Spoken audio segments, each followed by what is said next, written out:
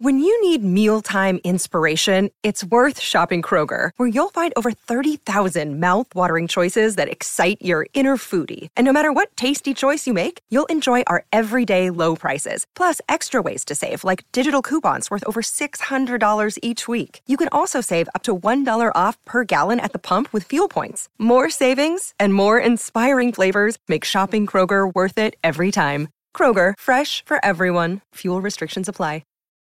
Look, Bumble knows you're exhausted by dating. All the, must not take yourself too seriously, and 6'1" since that matters, and what do I even say other than, hey? Well, that's why they're introducing an all-new Bumble, with exciting features to make compatibility easier, starting the chat better, and dating safer. They've changed, so you don't have to. Download the new Bumble now. Inquire all those questions you've always wanted to know. Ask Katie anything. Hey everybody, welcome back to another episode of Ask Katie Anything. I'm your host, licensed marriage and family therapist, Katie Morton. I'm so glad that you're here. Happy January. It's a new year. What are you up to? How are things going? I hope they're going really great. Today we have 9 questions and they're all wonderful, all about different topics. So let's just jump right in. Question number 1 says, hi, Katie. Why is it when my therapist asks me what I need during moments in session, it's as if every option, idea, or logic leaves my brain? Then all I can say is, I don't know. I'm starting to annoy myself with that answer, but I genuinely don't know. It's so frustrating because part of me can sense that I probably do need something in that moment, but that information doesn't exist to me.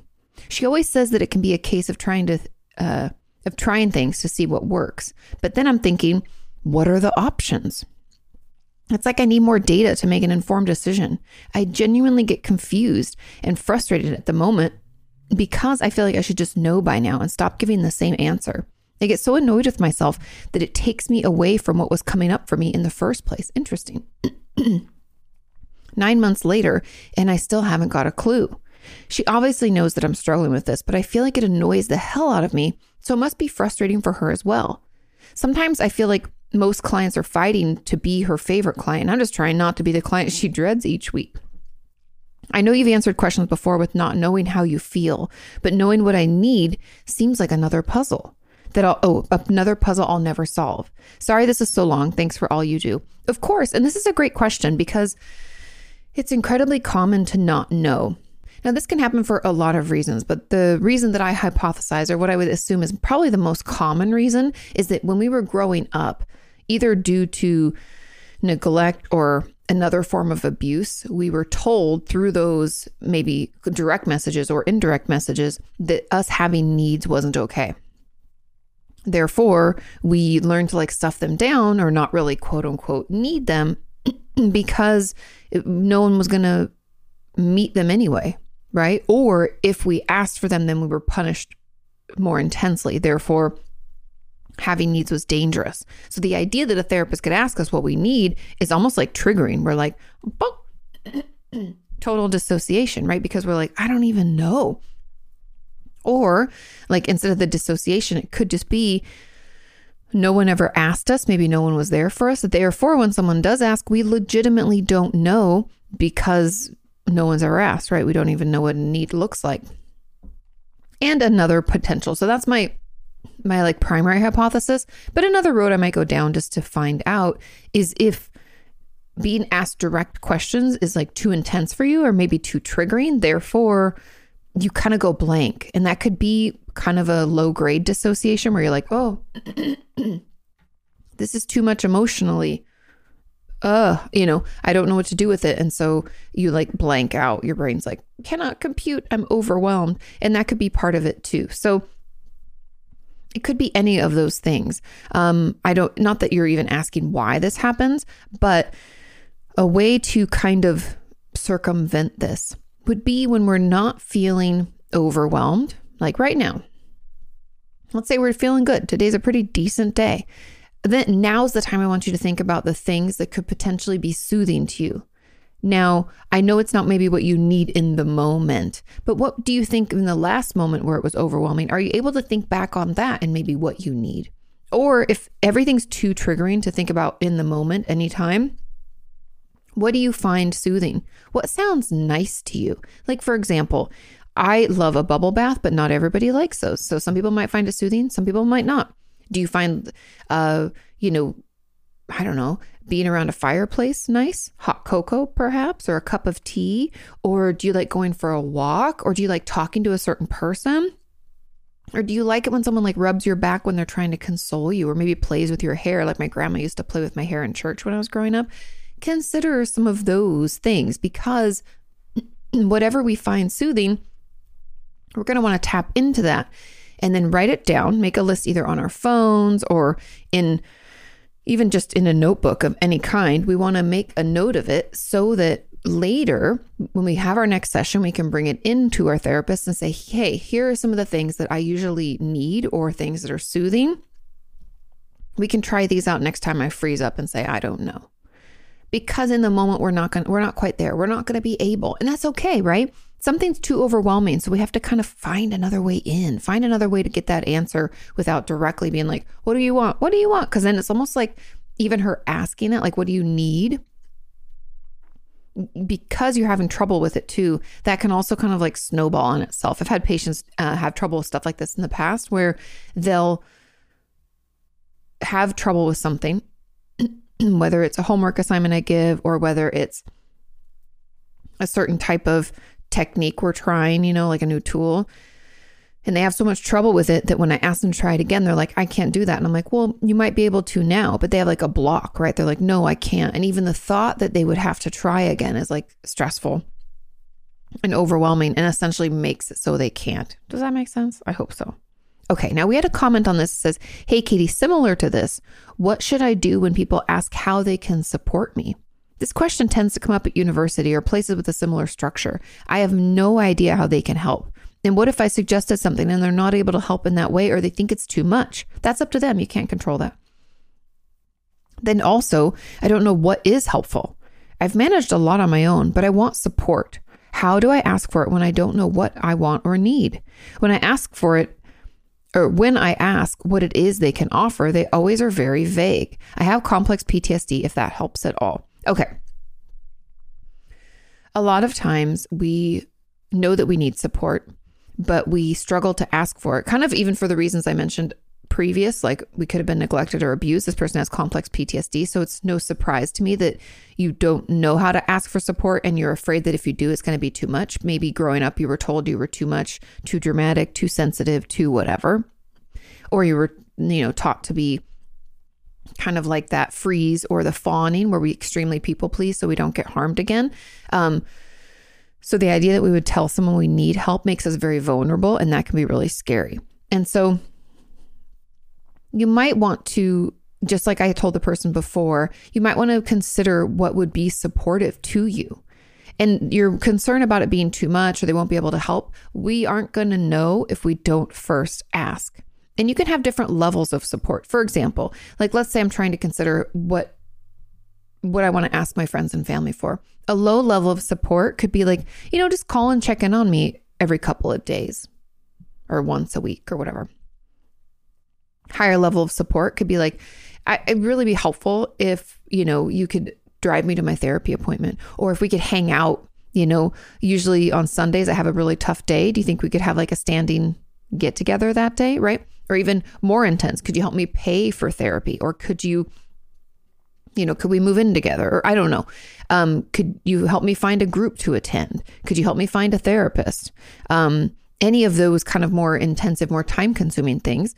Those are all things that we can ask for people. Like I would ask from my friends to like show up for me, to hang out with me, and to, I don't know, at least check in once a week, like have a little conversation. How you doing? What's going on? How are you hanging in there with family during the holidays or whatever was going on? Do you know what I mean? You need those little check-ins.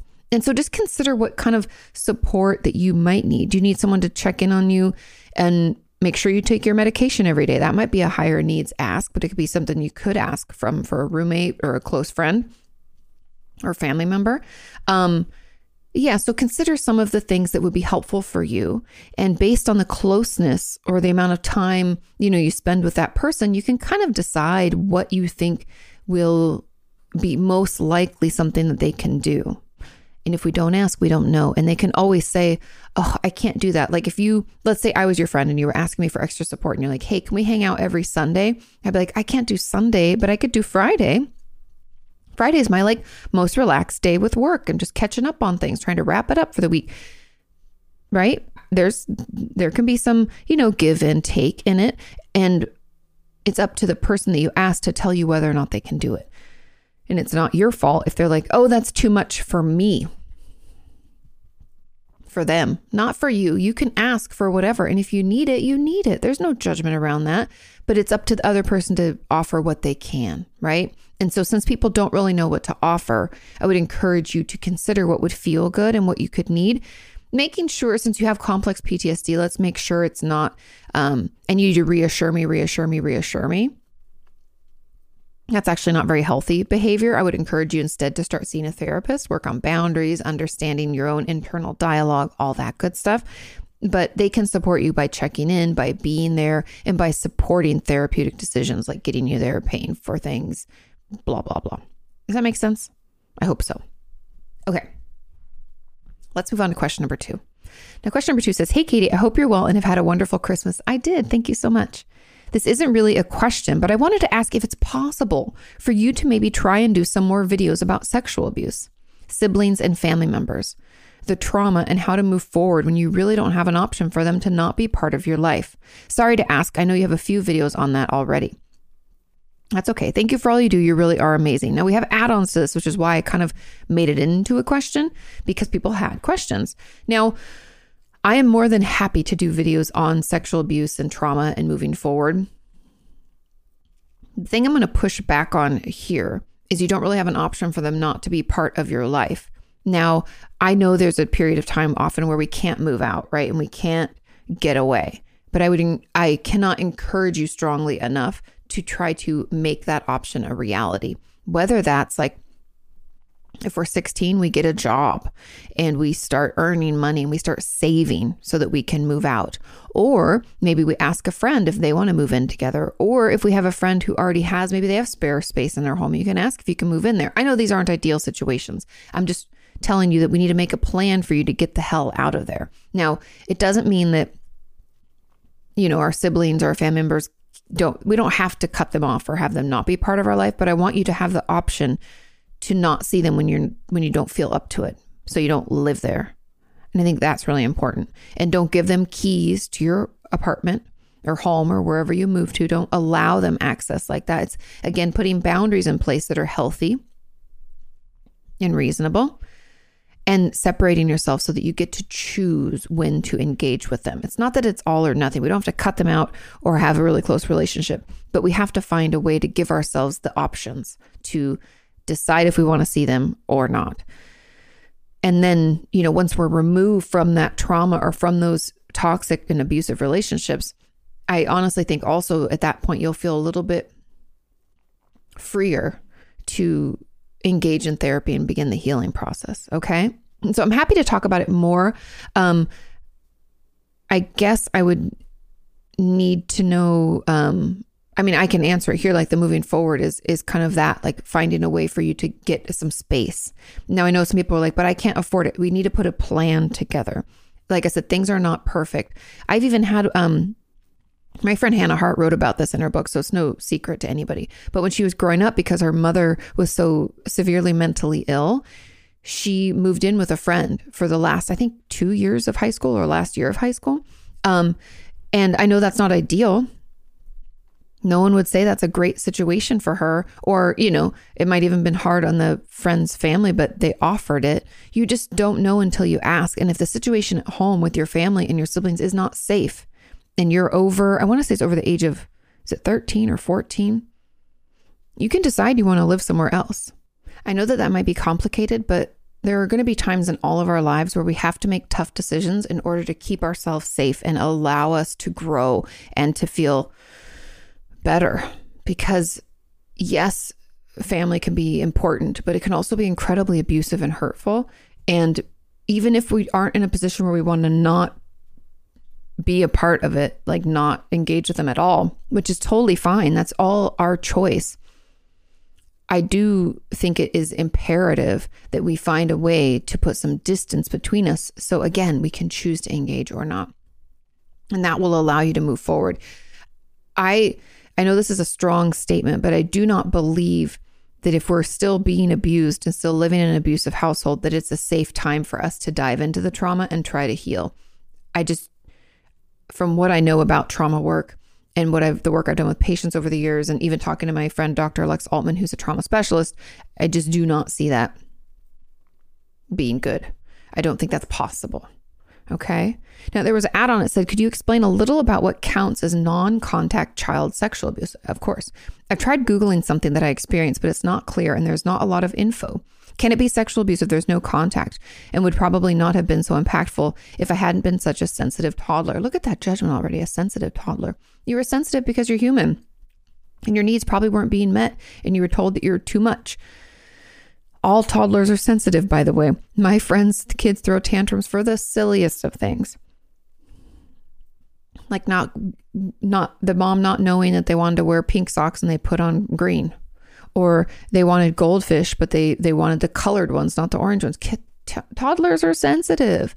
They're experiencing everything. That's why they call them like three-nagers and the terrible twos, where our emotions feel very out of control and we don't have a ton of ways to communicate healthfully if our parents aren't teaching us. So anyways, I'm just pushing back against that sensitive toddler statement. Now, non-contact sexual abuse is when anything sexual is shown to us. This could be through pornography. This could be through being in the same room when sexual acts are being done. This can be someone performing a sexual act on themselves right in front of us.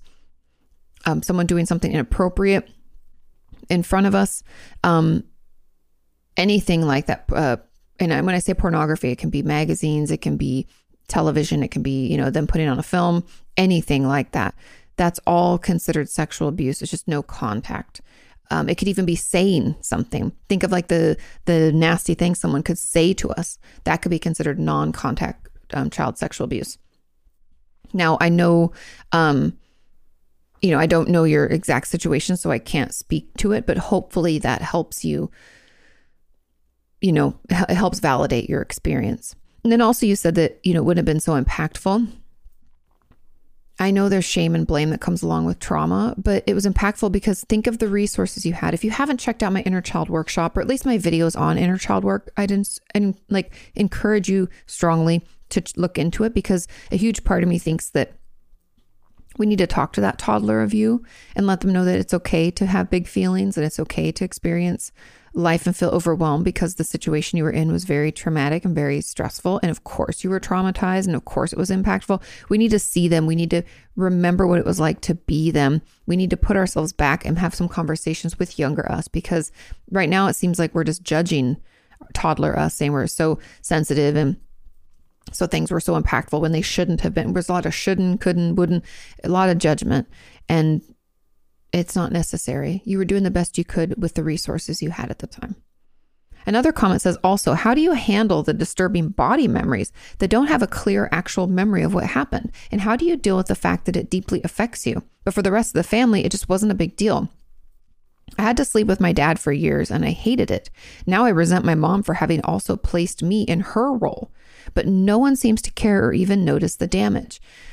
Other people's, I don't just want to call it validation, but other people's experience doesn't necessarily negate or accept ours. I guess accept's not the right word, but it's just like validate or negate ours. Everybody has a different experience. And because you were the one that was affected, right? No one else seems to notice the damage. They weren't the one that had to sleep with their dad for years. They weren't the one that was uncomfortable with that. That's your experience, and that's okay. Them not feeling the same way doesn't make your experience any less than or any less valid. You can still have that and they don't have to feel that way. I know that can feel shitty, but all that needs to take place is for you to acknowledge and validate your own experience experience without having someone outside tell you that it was bad. You already know it was bad. You already know there was damage. You already feel like shit about it. That's all that matters. It's all about our experience. I know the shame and the blame and the judgment, the embarrassment tells us that, oh, well, it must not have been that bad because then they would have noticed. And no, you felt like it was bad. You feel the damage from it. And that's all that is necessary, period. And so to combat that, my best advice is to pay attention to how you talk to yourself about what took place at home and your dad having to sleep with your dad for years. Pay attention to that. And I want you to use those bridge statements I talk about all the time to try to move that conversation or that narrative into a healthier place. Meaning instead of saying, I must be overreacting, or no one takes this as seriously as I do, or I'm so damaged, this is so fucked, or I don't know what you say. I'm so stupid for thinking and feeling like this. Instead, I want you to try to say something like, I'm open to the thought, or it's possible that it was bad for me and that's why I feel that way. Or I'm open to trying to not talk so poorly to myself, right? Using those little bridge statements can help us feel a little bit better day after day, moment after moment, and we'll slowly move into a healthier place. Now, for the first question on this, said, how do you deal with body memories? My best advice is to find a somatic based therapist, or somatic experiencing is the type of therapy, but they'll usually say they're somatic based, but it's paying attention to where you feel certain things in your body, acknowledging it, and usually moving through it. Because a lot of times when we're traumatized, we disconnect from our brain and our body, and that can lead to all sorts of things, from body memories to eating disorder behavior, self-injury, all sorts of stuff. But kind of tapping back in and paying attention as we move our body can kind of shake out some of that. But yeah, working with a trauma therapist or trauma specialist will be best. Okay. There are two more add-ons, it looks like. The next one says, also, can it be considered traumatic to you as an adult if the experience wasn't traumatic as a child? The childhood sexual abuse I experienced was by trusted family members. I didn't feel traumatized when it happened, but I knew it was wrong and we'd get in trouble if anyone found out. But now I feel like I'm struggling with it and realizing that I don't remember things that I know have had to have happened. I hope this makes sense. That totally makes sense. And yes, we can be traumatized by an experience after the fact. I know it seems kind of strange for people because they're like, well, what if it wasn't that scary then? Sometimes we don't really know. I had a patient, I don't even know. This is like one of my first jobs in North Hollywood, but she didn't realize how bad her childhood was and how abusive it was until she had her own child. And I know that sounds kind of crazy, but I think kind of like what we're all struggling with, right? We look back at toddler us, child us, and we're like, geez, he or she was just so sensitive, so dramatic, all this judgment. And we have all these thoughts about it and judgment around it. And we get so angry and we're so upset. And the shame that makes us think something's wrong with us. And then we're around a child that age, or we do some of the inner child work, or in my patient's experience, have a child of our own. And then we realize just how fucked up that was. And it sucks. It's a hard realization. It can be really, really difficult. Even one of my girlfriends had said something recently where she was like, having my own kids, as trying as it is, has given me new respect for my parents. And then I had another friend that was like, is having children, as trying as it is, has made me realize just how fucked up my mom was in the way she interacted with me, right? So it can cause a lot of things to come up. And I say all that to say that you can definitely be traumatized after the fact, because at the moment we didn't know any better. We might have been told a certain thing and we just believe it because those people are supposed to love us and care for us. So it didn't seem so overwhelming, even though we knew it was wrong. And that wrong, that internal ick, I like to call it, is a boundary being crossed, and us not understanding and not knowing how to speak up for that, or if it's okay to speak up, right? Because when we're young, we don't really know, and we lean on a lot of other people to help show us the way because we're just so naive, because we're so, we're just little babies. We're not supposed to know. They're supposed to protect us, and they didn't. So yes, you can be traumatized after the fact. And I think it's important you keep talking about it and you keep working through it and keep, doing your best to piece it together. Trauma timelines can really, really help with that. Okay. Final add-on says, could you maybe talk a bit about other coping skills than those that you've mentioned in your video? I always find myself endlessly scrolling through social media, which ends up harming me more. And I don't know what other coping skill I could use to replace that. If social media is what you go to, find a game that isn't hurtful for you, like a Candy Crush. I know you're like, Katie, that's not really therapeutic. That's a distraction coping skill. So there are two kinds of coping skills. They're distraction-based and process-based. Now, process-based, I would encourage you to please utilize the impulse log. I don't know if you've done that. Please try it. Also, full body shakes are something that we can do quickly in the moment, wherever, whenever. You might just have to step out into a bathroom if you're in public or something, or I don't know. Step outside if no one's out there, stomp your feet, shake around. If anybody walks up, be like, oh, I thought there was a spider on me. And they'll be like, oh, you got this. So those are some of the easy things to do in the moment. Process-based would be to call, text someone, do the impulse log. Distraction-based would be like find a game because social media can be bad because first of all, we can purchase things within them, which I hate because my patients struggle with like impulse control and it can lead to like all sorts of chaos. Also, the comparison factor is horrible and it can just slowly make us feel like, we can't compete with anybody. Everybody else has healthy, happy, better lives, makes more money, yada, yada, yada. And then also the third kind of unhealthy part is it can make us feel more disconnected. If we're like, oh, I didn't realize she did this. I guess I've kind of lost touch with her. We can start to like spiral out that way. So those are just some ideas. Okay. Let's move on to question number 3. This question says, hello, Katie. Hello. Every time I feel stressed, angry, or embarrassed, the first thing I do is dig my nails into my skin, to the point that my hand would turn red and the marks would stay from the morning until night. Yeah, it's very common. I don't know what I'm supposed to do or what makes me want to do this, or is this even worth mentioning to my therapist? It's embarrassing. It's very, very common. Yes, please mention it to your therapist. A couple of things. I actually consider this self-injury, not in the same way that, I wouldn't treat it the same way as other forms of self-injury where it's a little bit more conscious, but this is still self-injury. And I would, mention to your therapist, and the ways that I would address this would be, because I had a ton of patients do this. I had a patient who used to pick her cuticles and her fingernails till she would like bleed. All her fingers would just be mangled. I've had a patient who would scratch, same thing, leave these incredibly red marks, or people who've woken up having dug into their arms due to stress. Now, a couple things. We need to find some other ways to get an outlet for you, meaning get out the stress, anger, embarrassment, etc. Whether that's screaming into a pillow, talking to your therapist about it, please do. Journaling about it, doing a full body shake like I just talked about.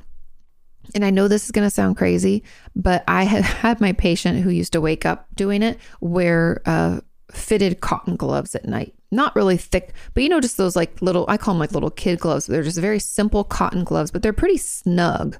I want them to be pretty snug, not tight. I don't want them cutting off any circulation, but I want them snug so you don't do that. And you get used to wearing them and it'll take a little while until we get this under control. Now, during the day, my encouragement is to try to bring your attention to this. When you notice your stress level going up, like maybe it's something we have to look back on the last time we caught ourselves doing it or after the fact when we caught ourselves doing it. What was happening? What thoughts went through our head? What could we do instead? Could we vent to someone? Could we vent in our journal? Could we kick our feet like the body shake, right? We got to get that energy out. Could we make a list about the things that we're stressed about and take some action to better manage that?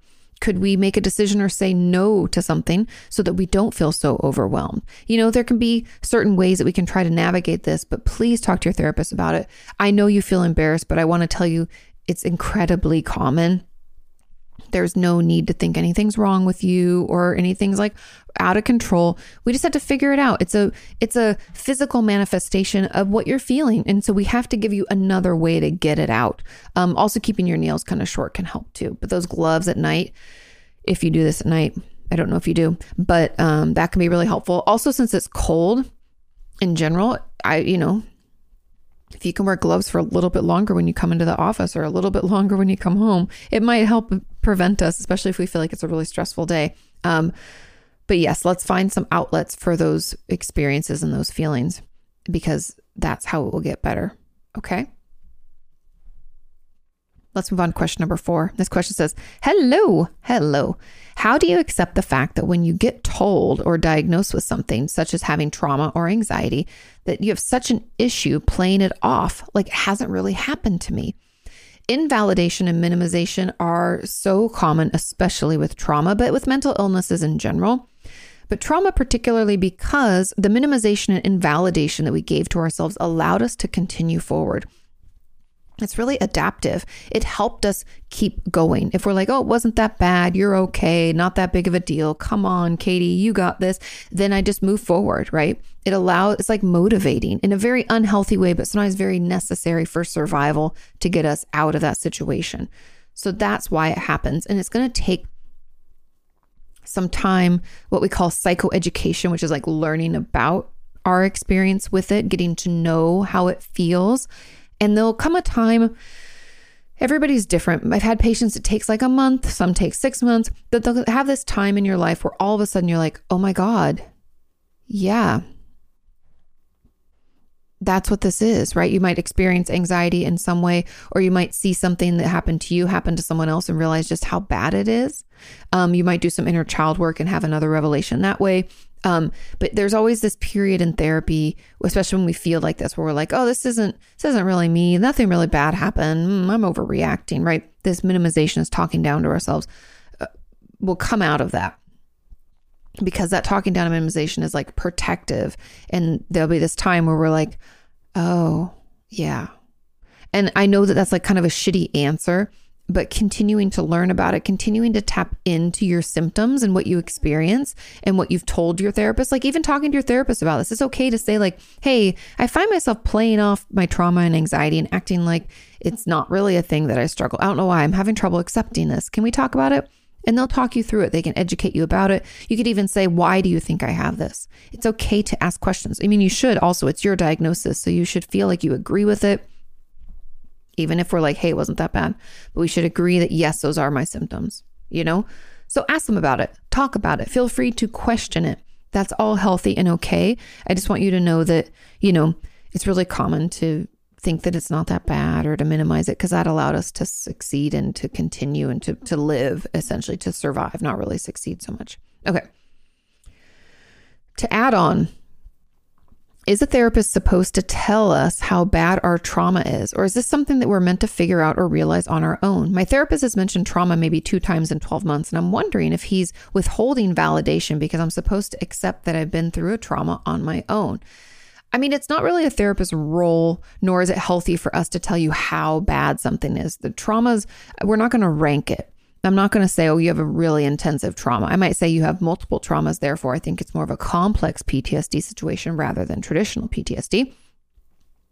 And yes, you might have severe symptoms or mild symptoms or moderate symptoms. And that's kind of how we would rank it. There's nothing about like how bad it was, because the truth about that exact phrasing, like how bad was it, is more about your experience. If you experienced it as terrifying, terrible, the worst thing ever, that's what it is. If you experienced it as mild, but it got worse over time, that's what it is. It's all up to your experience, and there's no judgment or classification that's needed around that. It's just accepted as it is. And so I'd assume your therapist has mentioned trauma a couple of times because it just is. And if you have questions about that, like, hey, do you think I have PTSD? Or, hey, I know you've mentioned trauma a couple of times. Do you think that's what I experienced? You can ask and you can talk about it, but they're not going to tell you how bad it is because it's just how you experienced it. It's exactly as you feel it to be. Now, I know many of you are like, but I, negate it and minimize it like we talked about right before.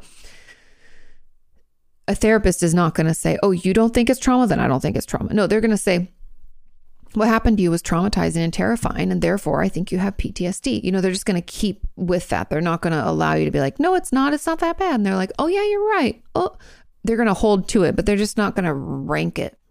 Okay. Another question says, good question. As an add-on, how can one deal with having had multiple tentative diagnoses that didn't feel right? I've been given so many labels like generalized anxiety disorder, social phobia, MDD, which is major depressive disorder, AN, which I assume is anorexia nervosa, BPD, borderline personality disorder, combined personality disorder, avoidant personality disorder, obsessive compulsive personality disorder, and BPD, Some did fit, but others, especially BPD, did not. Despite all therapists who knew me for longer time periods saying those labels weren't accurate, they still make me doubt my own experience as well as any new diagnosis that I might receive, such as autism. Okay, so I think when you've had multiple diagnoses that were not correct, it could behoove you with the therapist that you feel gets you and listens and is like, I don't think those are right, to talk you through it. Because it sounds like it's, first of all, very unethical, I believe, should be kind of illegal situations that you were in with the therapist. Because I don't know, I have a problem with people just handing out diagnoses without talking to someone about it and getting their feedback. I always feel like that's just not doing someone... That's not like a proper therapist practice. Meaning, if I'm going to give a patient a diagnosis, I'll talk to them about it. I'll tell them the symptoms that I see lining up, and I'll ask them if they think that fits. Now, sometimes they agree, sometimes they don't. We talk about it. It's okay to disagree. I mean, there's some patients I have who come in with a diagnosis and they already disagree with it, and we talk it through and we kind of decide on our own, take our time. And we may, most of the time, like I had a patient who did not believe he was bipolar, but he definitely was. And it took a while for him to accept it, right? Because it can be hard to accept, just like the first person was saying, to accept that what I've been through is a trauma. He had a hard time accepting that what he was struggling with was mania. But, when I had him watch some videos, I gave him a couple of articles and things to read and consider. He came around. But if you don't feel like if any of those diagnoses, that's a lot also. And I feel like, which one is it? What's going on? Although we can have a lot of diagnoses too. So no judgment there. I just feel like if you don't feel like it's right, talk to your therapist about it. Talk through each of them that you didn't feel was appropriate for you. And let's figure out which ones are appropriate. So you feel more heard and understood, because that's really, really important in the therapeutic process. And I'm sorry you had to go through that. Okay. And hopefully in that process, it will allow you to doubt less when it comes to these diagnoses, so that you feel like you're part of it, not like it's just being given to you. That's why I don't even like the when people say like, I've been given so many labels. I'm like, I want you to participate in that, in your diagnostic process. That's a healthier way, I think. Now, someone asks, would you as a therapist even talk about every diagnosis with your patient? Yes, I would. I'm from Germany and I just started therapy. There needs to be a diagnosis on the letter for insurance. And I got a copy of this letter, but my therapist never talked to me about a diagnosis. Do you differentiate between diagnosis if you talk about it or not? Great question. Now, a couple of things. I have recognized over the years from many of you that therapists do not always talk about the diagnosis they're considering giving for many reasons. I think a lot of times they just haven't planned to share it, or it's just not the process that they go through. I don't really understand why they wouldn't. It's always part of what I do to talk. I talk people through. I want to make sure, again, that we're on the same page, because it's with my expertise and your experience that we come to the correct conclusion. Just my expertise could be part of it. But when I mention that to you, you might say to me, oh, I didn't tell you, I'm also doing this other thing. And this other behavior could change the diagnosis. And if I don't talk with you about it, it could be missing a huge piece. So there are no diagnoses that I do not talk to my patients about or talk them through to make sure that we're on the same page. But I do know that a lot of therapists and psychiatrists and psychologists, unfortunately, do not practice that. I feel like it should be something that we're, like I said, that's like an ethical issue. I feel like it should be required, but unfortunately it's not. Okay. Question number 5 says, hey, Katie, I hope you're enjoying the holidays. I am. Thank you. Question, have you ever played dodge eye contact with a client before? I have not. Whenever I have an in-person session with my therapist, I've noticed that it isn't just me. She seemingly has her own awkward moments with eye contact. I'll look at her and she'll look away, or vice versa. Can you shed some insight on it for me, please? Love you for life. Thanks for all that you do. Of course. I personally haven't done this, but I could see, therapists are human too. So maybe we said something that we're like, oh, that's kind of cringy, or we're trying to contemplate something, or maybe, I don't know, maybe we're having our own difficult day, right? We could not want to make eye contact, but other than that, I really don't see a reason. I usually maintain somewhat steady eye contact with my patients. I don't want them to feel like I'm, like really staring at them, but like soft eye contact, look away, come back, soft, but there. And if they make eye contact, I always meet it.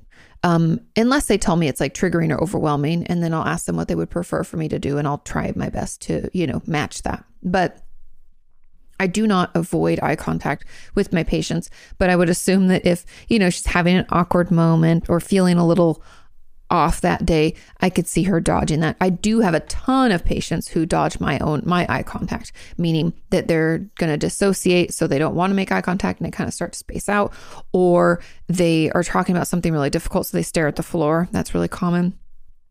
I have patients that do that. Especially when I'm trying to get them to not dissociate, I might call attention to it and ask them if they can make closer eye contact, if they can look at my shoulder, have them move up to things. I'll be like, hey, can you look at my hand? Try to move the hand closer to my face. We can do things like that. So my patients almost always try to dodge eye contact when talking about something difficult or struggling in general.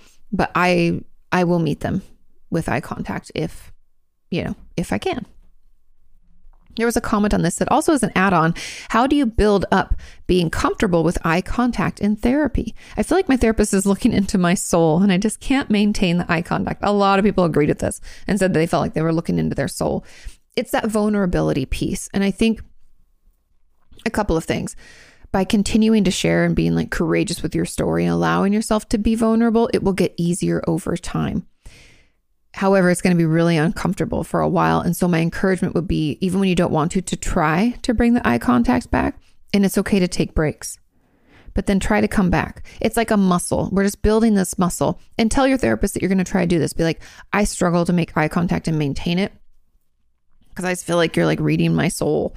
And that's not the therapist doing anything in particular. It's actually us feeling too vulnerable and that being uncomfortable, or expressing or, talking about, I guess, things that have happened to us that we don't normally talk to people about, or things that we are scared to share, or things that we're afraid we're going to be judged about. And so making eye contact, we can sometimes worry that either they're going to judge us and we're going to see it on their face, or that they're not going to meet our eye contact, or they're going to, look away and it's going to be invalidating in some way, or we're not going to feel held and supported. There can be a lot of different reasons. And so, yeah, that's kind of why we tend to do it, and doing it little by little, more and more, will help. Okay. Let's move on to question number 6. And it says, hey, Katie, the only reason that makes me write this is that no one knows me here. I'm very embarrassed about what I'm doing. I was raped by my brother years ago, had a freeze response, very common, and sexually abused by an extended family member when I was 6 or 7. I hate everything about any sexual interaction. Even the idea of getting married and having kids makes me disgusted. Most of the time, I can't stand myself and my body. Even though I kind of made peace with the experiences I had, thanks to my therapist, we didn't really talk about it that much, but knowing that someone knows was enough to make me move forward.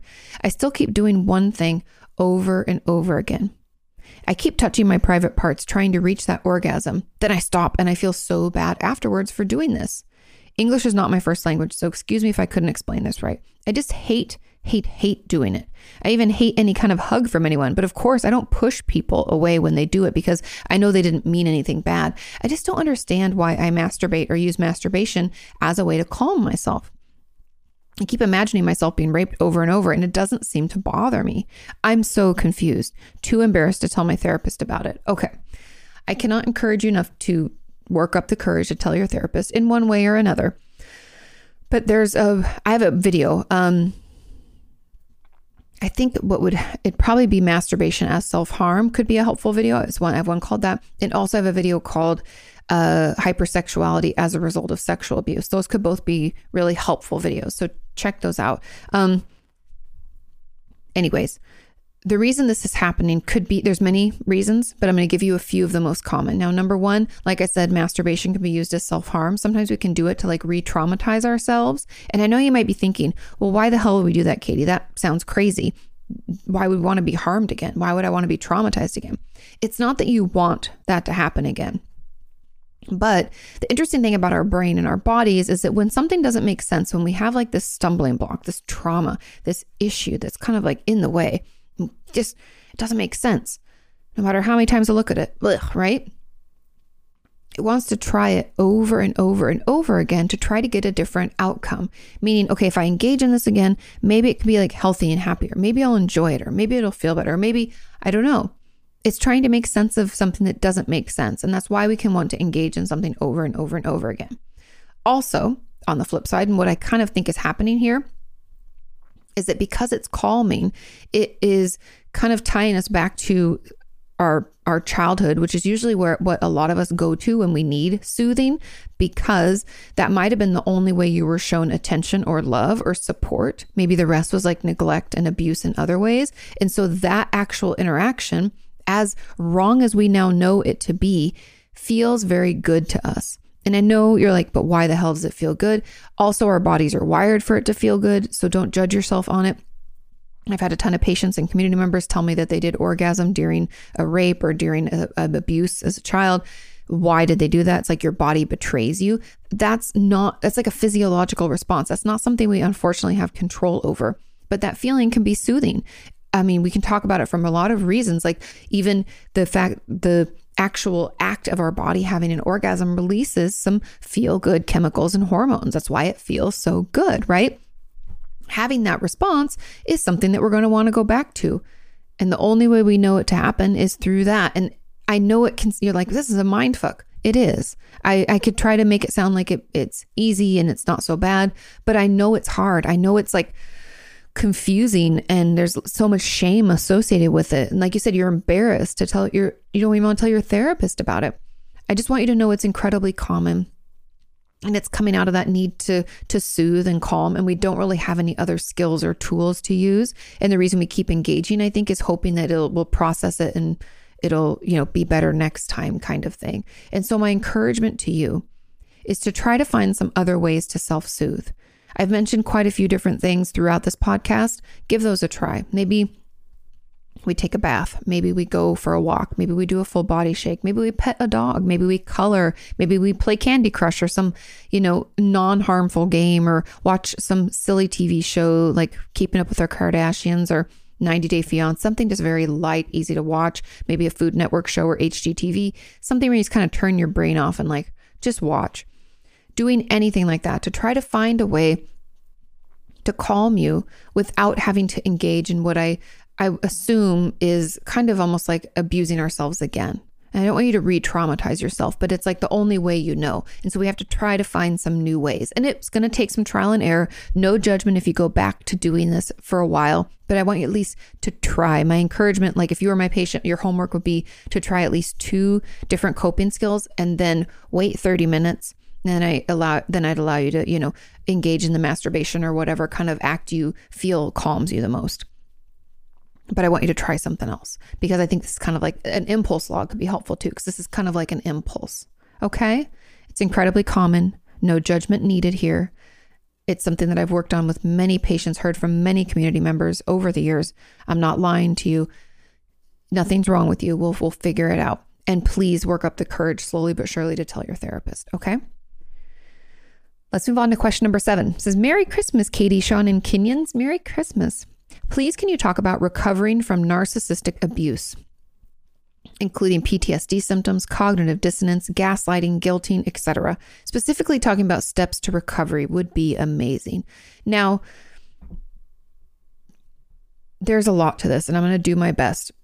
But when we're recovering from narcissistic abuse, the number one thing that I really encourage is for you to disconnect from that person, because if you don't, you're going to continue to be abused by them. And it's almost that like, I think it was Alexa that said it, but I've also found it through research, and Body Keeps the Score. Vander Kolk talks about this a lot. If we're continuing to be in an abusive situation, we're not going to be able to heal from it because it's still happening, right? It's almost like you're trying to suture up a wound while someone cuts the stitches that you're just putting in. It's never going to heal. We're never going to be able to get through it. And if you're able, at least limit to the maximum amount your contact with them so that you can start to try to make sense of what's happened and start healing.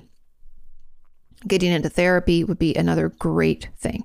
And then the biggest part of this and the kind of the mind fuckery that comes with narcissistic abuse is our lack of trust in ourselves. Because like this person mentioned, the cognitive dissonance, like, oh, these two things can't coexist together. Why do I think and feel what? The gaslighting. That's not what really happened, but that's what I remember. You're remembering it wrong. You're crazy. Oh my gosh, maybe I am, right?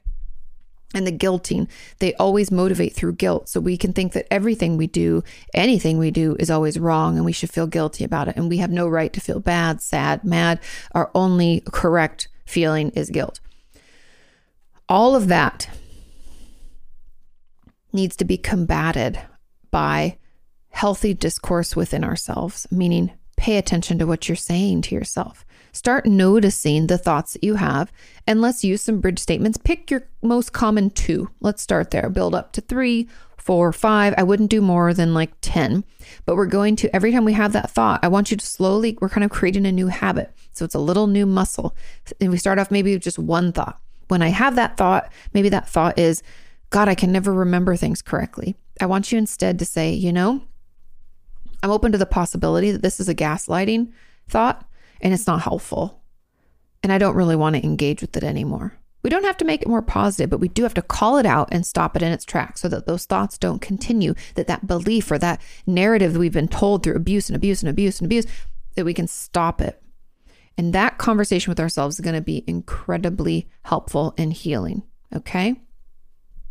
Next after that, so we have to distance ourselves, therapy, notice our self-talk.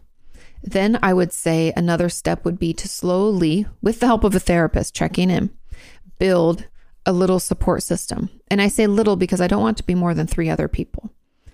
I want these to be people that maybe when you were in that relationship with a narcissist, maybe it's even a member of your family, but let's say it's a friend that's like, man, your dad is crazy, or your brother seems crazy, or your mom, right? They were like, what? Keep that person around. But it needs to be the people that either called out the narcissist to you or to the narcissist themselves, or new people that we bring into our lives. And that's why we need our therapist there to check on if these people are okay for us or not, because we're going to struggle to trust our gut and to know what that is, because hello, gaslighting, PTSD, guilting, all that stuff. And build that up a little bit. And those are the steps that I would work on for now. There's going to be others depending on how it's affected you most and what really happened. And was this a marriage? Was this a parent? How long has it been going on? There's going to be a lot of different things. I mean, healthy boundaries are going to be really key for you. I have a boundaries workshop that I offered. I'm 2 weeks ahead. So probably the last Friday. So it's the 6th and the 13th, I think, of January is when it's live, but it's going to be filmed and accessible in perpetuity. So I'd encourage you, if you can, to check that out, because boundaries can be really helpful. I'll also have videos going out about it as well. But those will be some of the steps that will help you detangle this web that the narcissist has wove around you, or weaved around you. I don't know. Anyway, and get you out so you can see clearly again. There was a comment that said, are there particularities to be considered during healing if both parents and grandmothers were or are pathological narcissists? What if the parents had comorbid disorders such as histrionic personality, or if they were sadistic? When it comes to being raised around people, having like a bunch of people in our family who were pathological narcissists and like really damaging, it doesn't change the steps necessarily, but it does usually mean that the story we've been telling ourselves is a little bit more ingrained, meaning that there'll be more defense mechanisms and pushback from the patient. I'm speaking as a therapist, right? If I was working with you and you were raised by a narcissist and had a whole family of narcissists, like, this person saying like they have histrionic personality disorder and both grandmothers were it's going to be more ingrained in you. Now, that doesn't mean it's harder, easier, better, whatever. It just means that it has a possibility of taking more work and potentially more distancing from family if they're all kind of toxic and engaging in this. And even the ones that aren't narcissists might engage in this unhealthy dance, right? They can kind of get you pulled into it. I've talked in the past about the family dance and how good or how toxic it can be. But when we try to change our dance, it's really hard. And the reason being is, let's say, and this is what I've always kind of used to describe, let's say our whole family is doing the Macarena, right? And we come in, we go home, the music is the same. Dun, dun, dun, dun, dun, dun, dun, dun, and that's the song. We know the moves. Hey, Macarena, ha, ha, right? We're doing it. We know the music. But then we leave and we're like, I fucking hate the Macarena. I don't want to do that anymore. It's really unhealthy. It makes me feel bad. I don't think I can have needs. I always think I'm crazy. Right? And then I just feel so guilty. Shit. I hate it. And so I go out, I go to therapy, and instead I learn, a waltz. Then I come back into the Macarena and they don't like it and they're going to fight you because it doesn't work. Everybody's doing the Macarena. Like, get in line, do your thing. And you're like, absolutely not. I don't know how to waltz in a shirt like here, but imagine me like spinning and looking so nice,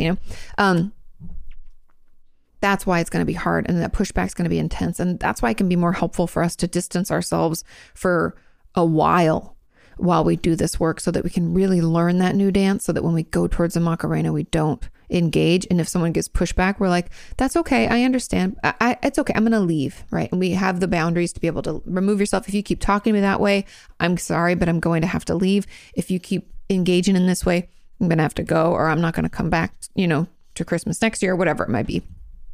Right. That's just because it's a little more entrenched. It's more pervasive in your family, right? There's more people with it. And so there's nothing really, the particularities would be more intensive, more potentially longer term work, but everybody's so different. It's hard to say. Some people, even though it's ingrained in them from their childhood, they're like primed for change. They're like, I cannot do the Macarena anymore, right? And others have a harder time. So it just depends on you. But the distancing will probably be a little bit more difficult for you, since it sounds like it's like majority of your family. Okay, now there was another comment that said, what are some different steps to take? When it's abuse from a narcissistic partner versus abuse from a narcissistic family member? And how can we support someone who is fighting to take those steps? The distancing is the important part, and you can do it no matter if it's family or a partner. No one says we have to stay in relationships. I know we can feel like we have to. Maybe there's financial components, but there's nothing to say we can't prepare to leave or stay with someone for a little while we get that done, and while we save our monies. If it's a partner, we can probably move back home. If it's at home, we can maybe move out with a friend or something like that. It doesn't really make a difference. But if it's a partner and there are children involved, all I can say is please keep your receipts on things, meaning like text messages, emails. I know you want to block them and delete everything, but I'd encourage you to start keeping those things, because one thing I do know about narcissists is once called out on things that they've done, they're going to deny, lie. And they'll have other people in their life that their only role is to be what they call like a flying monkey, which is they only hear their side of the story. And these flying monkeys are usually short-term relationships, like friendships that they've made that aren't very good, but the person only hears their side and is like, man, this person's been wronged by everybody. Oh, and they like believe their lies. And then when you come into the space and you're like, no, that never happened. They're like, yeah, it did. This is what happened, And so if you have a partner like that and you have children involved, or there has to be a divorce, I want you to have all of those documents and have all that evidence to support what you're saying, because I can guarantee you they're never going to fess up. One of the things a narcissist, I think, is I'd hope that someone could, but it's very difficult for them to apologize. So I don't think we're going to get any owning up for anything there. So that's really the only difference when it comes to a partner versus a family member is, finances, kids, divorce, things like that. Now, the way to support someone is to be there in a way that you can. Remember, it's not all about giving to people exactly what they need. We also have to be able to take care of ourselves. So if you have space in your home and you're like, hey, I could let them live with me for a month while they find a place to live, we could offer that. We can just check in on them. Remember, the narcissist will tell them that anybody who's trying to put a wedge between them and their person is an asshole, a bitch, they're stupid, we hate them, I don't know where they came from, why are they here, blah, blah, blah. They'll try to throw any mud they can. So the best way is to be really unassuming and non-invasive. So that means we just want to spend time. We just want to see them. So good to see you. Be nice to the narcissist in their life so that you can still come around. It's just a way so you can ensure that you're there when they need.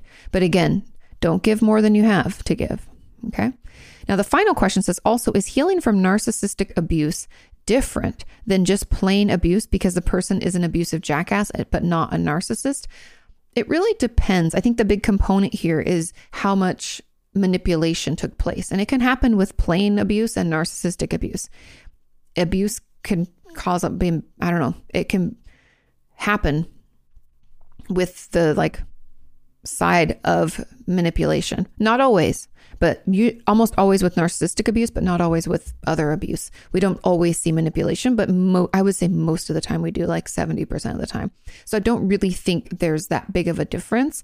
I think, again, it just depends on the level of manipulation, because I think that's the key when it comes to narcissistic abuse that feels different, is that like erosion of our ability to trust ourselves and our memory and our gut, right? That feeling that the way that we remember everything is just wrong and we're always just wrong and things are just bad. That comes, I mean, that can come out of abuse too, because think of shame and blame and guilt, but it can be really pervasive with narcissistic abuse. So overall, I would say it's not any different. It's more case by case. It just depends on what happened and what took place in these situations. And that would be how it would differ. And that's how the healing would be different, is depending on the person and the situation and how they also perceived it. Remember, our own perception of the abuse is what makes it different or more difficult or less difficult, or how long it's been, or, how long we waited to come into therapy, or how many relationships have we had that are like this, how many times we've been abused. There's a lot of different factors. And I don't think it so much depends on the abuser as it does, the overall experience of the person who was abused. Let's move on to question number 8. This question says, "Hi, Katie. During this past week, I found myself getting unreasonably annoyed when others, especially family and extended family members, have been sick. And it's definitely not the first time this has happened.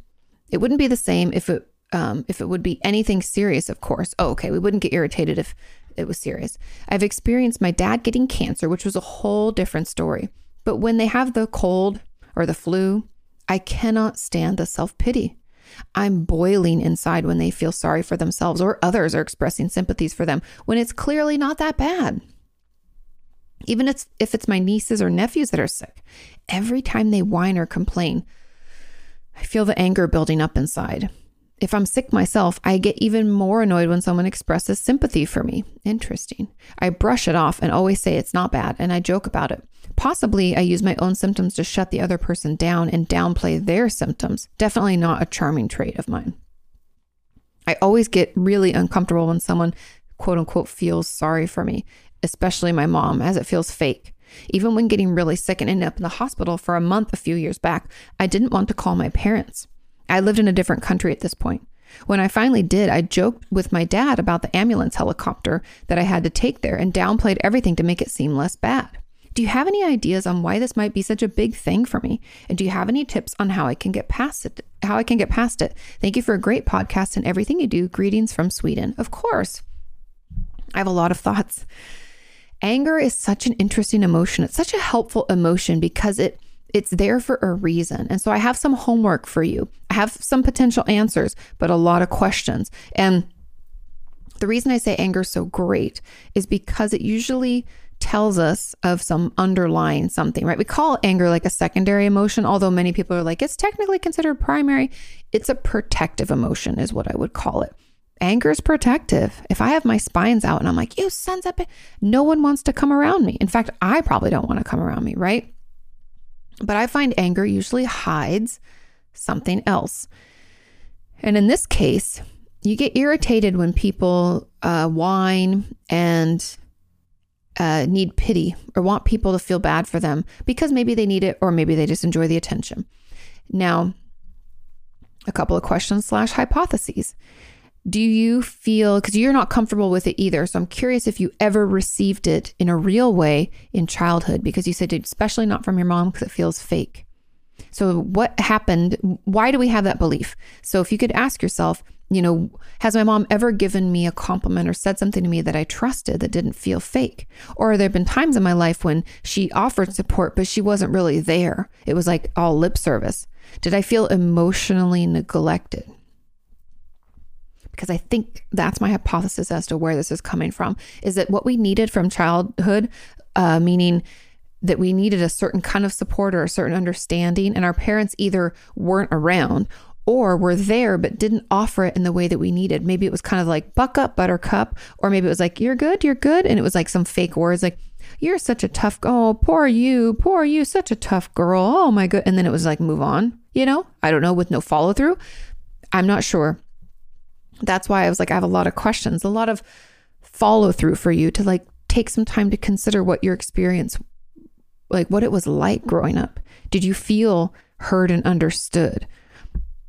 Or is there experience where you had someone maybe move into your home or live with you? Is there something that comes up where you're like, oh yeah, that person really whined about it and got all the attention and took the attention from me? I have tons of friends. I even had my own issue with this growing up because my brother was born with a cleft lip and palate. So when I was younger, because he's like 3.5 years older than me, by the time I came around, like to be 2, 3, he needed a lot of like speech therapy and all sorts of different, he had surgeries and stuff like that he was going through to fix what had happened, right? His cleft lip and palate. And I felt like I didn't get enough attention. And so I would try to do everything perfectly just to get more attention. And so him, you know, if he was to complain about like all of his stuff, which he really didn't, so I didn't have that, but I could see if he did that I would have a tough time with people complaining about things. I'd be like, oh, they're just taking attention from other people. And I would feel bad for anybody else in their, you know, in a relationship with them. And so I want you to try to consider where this could come from for you, because I think it's there. And then my last hypothesis, and maybe something worth digging into, is are we feeling overwhelmed in general? Because you said this past week, are we not sleeping well? Are we not eating well? Are we feeling stressed? Is there some other judgment or something that's happening? What's underlying? Because you said you've been finding yourself being unreasonably annoyed. So something's going on with you. What's happening? Do we feel pressure to be around people and we really need alone time? Is there pressure at work or school and we feel like we can't live up? Are our relationships with people in our family just kind of strained or fake, and that makes us really frustrated because we don't like those kinds of relationships? Be a little curious, like what has happened? Why has this past week been so hard? Why are we so agitated? Are there certain things that we need that we're not tending to? Because again, remember, anger is incredibly helpful. It tells us something's going on. It can tell us a boundary's been overstepped. It can tell us that we're actually really hurt, or that we feel misunderstood, that we feel misrepresented. It can tell us that, I don't know, we have to stand up for ourselves. Someone is, saying something that's not true. I don't know. There's a lot of different reasons, but we have to be kind of curious about it, not judgmental. And we don't want, this anger to perpetuate. So we have to figure out where it's coming from and better understand it. So let me know what you find out. Okay. And because I think there's some of that neglect, because you trying to downplay it to your dad, something you, for some reason, maybe don't feel okay taking any attention. And I'm wondering why. So let me know. Okay. Now there was a comment. It said, additionally, and I'm not sure if this really fits into the conversation, but I feel like there are a lot of parallels. I feel really annoyed when family members pick up the same hobbies as I have, or suddenly start to like the things that I've always liked, to the point where I don't even like talking about my interests anymore. Last week, it went so far that it triggered the urge to purge again, which I haven't in a while, because my cousin sent me a video of him playing guitar, which is the only interest that I've ever had for myself. It's especially bad with my sister, as there are none of my interests that she doesn't do. And I feel so constricted whenever she starts doing something that I already do. I feel like I'm not my own person. That's your answer, and we'll get into that. But at the same time, I feel like the most awful human being for not being able to be happy for them. Okay. A lot going on here. Everybody wants their own thing, especially you said that you purged. Eating disorders are a huge way for my patients over the years to be like, I have this thing that's only mine. And that's why we can get really agitated if we're around someone else with an eating disorder, or we think someone else has an eating disorder. Because like, that's my special thing. Nobody understands, right? Even though it's an incredibly common mental illness. So that doesn't surprise me. But the not feeling like your own person, I'm curious if your family doesn't believe in like privacy, or there are no boundaries, everybody in everybody's business, or you expected to fall in line, like you couldn't make decisions for yourself. Do you have like helicopter parents? Because I know some people think like, oh, well, neglect is bad for kids, but I'm always around it. I'm like, helicopter parents can be just as abusive and just as harmful to their children. They just don't, it's almost like, I like think of it like taking care of a plant. If you don't water it at all, it's going to die. And if you water it too much, it's going to die. Same with parenting. If you don't do it at all, it's not going to be good for the child. And if you do it too much, it's not going to be good for the child. We need to find that sweet middle space where they have some independence, but they also have support when they need it. And it's hard. I don't have kids. I'm not pretending to know. I'm just talking psychologically. Okay. Now, The homework I have for you, for this person who asked this question, is, have you ever felt like you were your own person and you were able to be your own person? Think about it. Be honest with yourself. We're just considering, not being judgmental. We're just considering. Have you ever felt like that? And if you have, how come you don't feel like it now? What has been taken from you? When did this happen? Do you feel like you gave it to someone and regretted it, or was it taken? You know, it's just some things to think about. And then I'd also want you to journal about what it means. Because, so this is interesting. I'm going to talk this out and I'll probably come up with a better prompt as I kind of work it in my brain. But unfortunately now, because there's so many people on this earth, there's no way that you have something that's just yours. Like Sean plays guitar too. I'm sorry to tell you. I took guitar lessons for a while when we were in Santa Monica. I know it's your interest and it's something you do, but you share it with a lot of people all over the world. But there's something about sharing it with someone in your family or your close circle that makes you upset. And what's the difference? How is that different? I want you to tell me about it. Tell me the story of how it's different from, you know, Taylor Swift playing a guitar, Sean playing a guitar, me learning to play guitar, and you and your sister. I guess, and your sister, not you. How's that different between all of us and your sister? What makes it different? Did you always feel like you're overshadowed by her and you never got the attention that you needed? Maybe you felt neglected. You know, those are the ways that I would try to approach this, is like, where is this coming from? And what is it that I actually need? Because again, this irritability is really helpful. It's this like red flag that we've stuck down somewhere. We're like, hey, something's going on here. Anger tells us that something feels violated. And so it's important for us to dig in instead of ignore and act out. We need to figure out a little bit more about it and why it's there, because it has a purpose. So why is it there? Okay. I hope that helps kind of. I know I don't have the answers, but you have the answers. That's the beautiful thing about therapy. Your therapist doesn't have all the answers, but they can help you, like guide you toward the answers that you already have.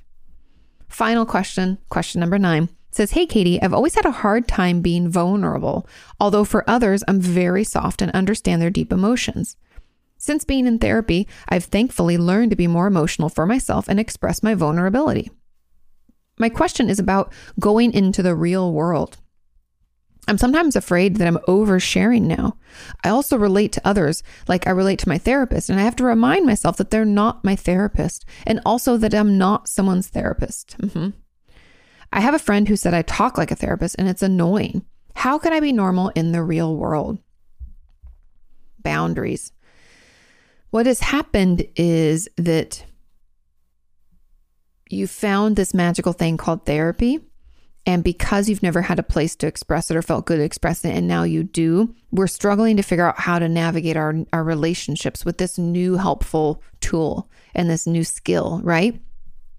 And so this oversharing, undersharing to me is always a red flag for an issue with boundaries. And you could dig into where you think that comes from.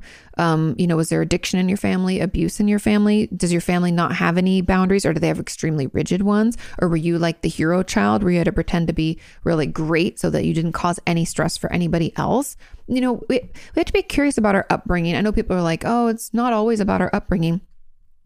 It's not, but a lot of times it is, because those are where our patterns are built. And those patterns are like this blueprint that we take out into the world and we try to make sense of it with. And if we don't have a good blueprint, if our blueprint is like, oh, there's no boundaries, everybody yells at everybody. We don't talk about the fact that, mom's an alcoholic. We just go out into the world. Then we're going to find ourselves in relationships with very similar people doing similar things, because that's the blueprint we have. Does that make sense? Because you can't build a house that looks different off of the same blueprint. I hope that's clear. So I would encourage you to find areas where you are struggling most. It sounds like your relationships with your friends. Let's start there. We need to figure out what's appropriate to share and what's appropriate not to share. And if we're sounding like a therapist. A couple of things to consider.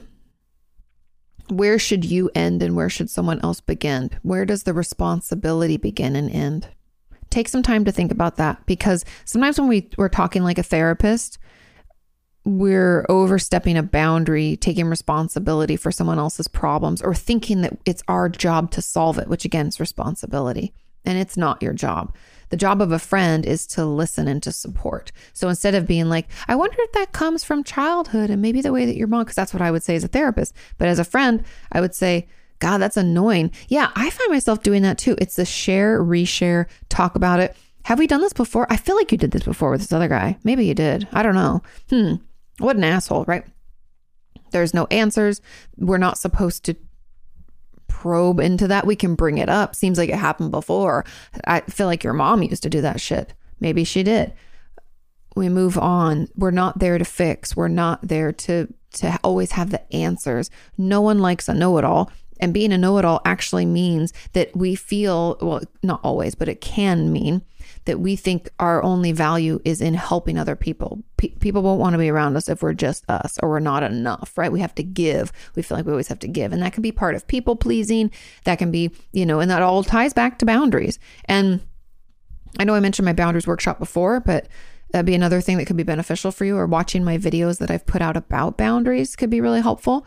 But that will be, and talk with your therapist about this. Let them know this is happening. Tell them that you think, it has something to do with your struggle with boundaries. And maybe one of the things that I mentioned kind of rings true and you're like, ooh, I think that's where it's coming from. That's where we'll dig in. And setting boundaries and upholding them, it takes work.